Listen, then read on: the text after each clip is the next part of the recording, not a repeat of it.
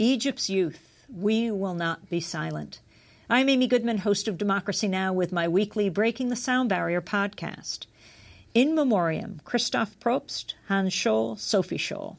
So reads the banner at the top of Karim Amer's popular Egyptian dissident blog. It goes on, beheaded on February 22, 1943, for daring to say no to Hitler and yes to freedom and justice for all. The young blogger's banner recalls the courageous group of anti-Nazi pamphleteers who call themselves the White Rose Collective. They secretly produced and distributed 6 pamphlets denouncing Nazi atrocities, proclaiming in one, "We will not be silent." Sophie and her brother Hans Scholl were captured by the Nazis, tried, convicted, and beheaded. Karim Amer, who spent 4 years in prison in Egypt for his blogging, has disappeared off the streets of Cairo after leaving Tahrir Square with a friend, according to cyberdissidents.org. The group assumes Amer is now among the hundreds of journalists and human rights activists snatched by the regime of Egyptian dictator Hosni Mubarak and has launched a campaign to demand his release. Karim Amer disappeared just before Wael Ghonim was released. Ghonim is a 30-year-old Google executive who helped administer a Facebook page instrumental to organizing the January 25th protests in Egypt. The page, called "We Are All Khaled Said," is named in memory of a young man killed by police in Alexandria in June of 2010. A photo of Khaled Said's corpse appeared on the internet, his face savagely beaten.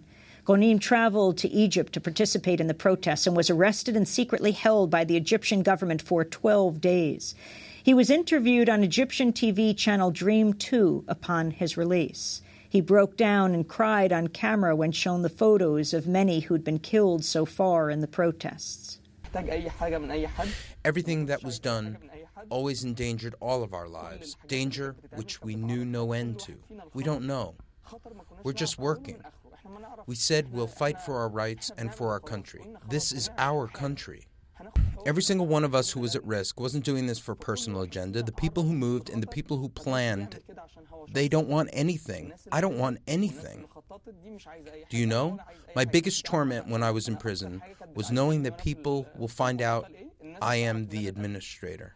I had hoped no one would find out that I am the administrator, because I'm not a hero. I was only using the keyboard, Mona, on the internet.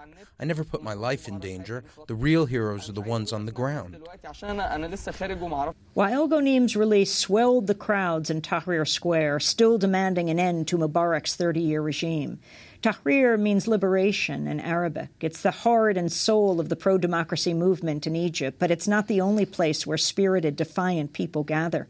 As this is written, a new encampment is being established outside the Egyptian parliament. 6,000 workers are reportedly striking at the Suez Canal. As the entrenched dictatorship claims to be making concessions, its shock troops unleashed a wave of violence, intimidation, arrest, and murder. Egypt's burgeoning youth population is driving the revolution. The April 6th youth movement was formed last year to support textile strikers in the Egyptian city of Mahala. One of the founders of the movement, Asma Mahfouz, who's just turned 26, posted a video to Facebook January 18th, days after the Tunisian revolution forced the ouster of that country's dictator. This is Asma. 4 Egyptians have set themselves on fire to protest humiliation and hunger and poverty and degradation they had to live with for 30 years. 4 Egyptians have set themselves on fire thinking maybe we can have a revolution like Tunisia. Maybe we can have freedom, justice, honor, and human dignity. I'm making this video to give you one simple message. We want to go down to Tahrir Square on January 25th. If we still have honor and want to live in dignity on this land, we have to go down on January 25th. We'll go down and demand our rights, our fundamental human rights.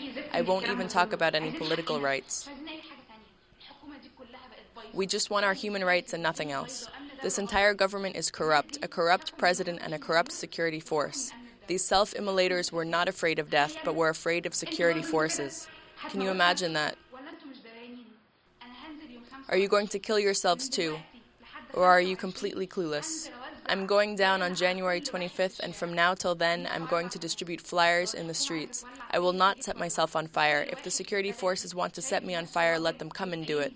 If you think yourself a man, come with me on January 25th. Whoever says women shouldn't go to protests because they will get beaten, let him have some honor and manhood and come with me on January 25th.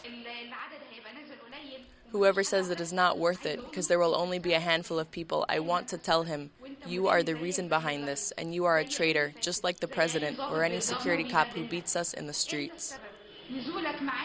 Asma Mahfouz's call to action was another spark. From the internet, people began organizing in the neighborhoods, bridging the digital divide with printed flyers and word of mouth. Following January 25th, the epic first day of protest, she posted another video message.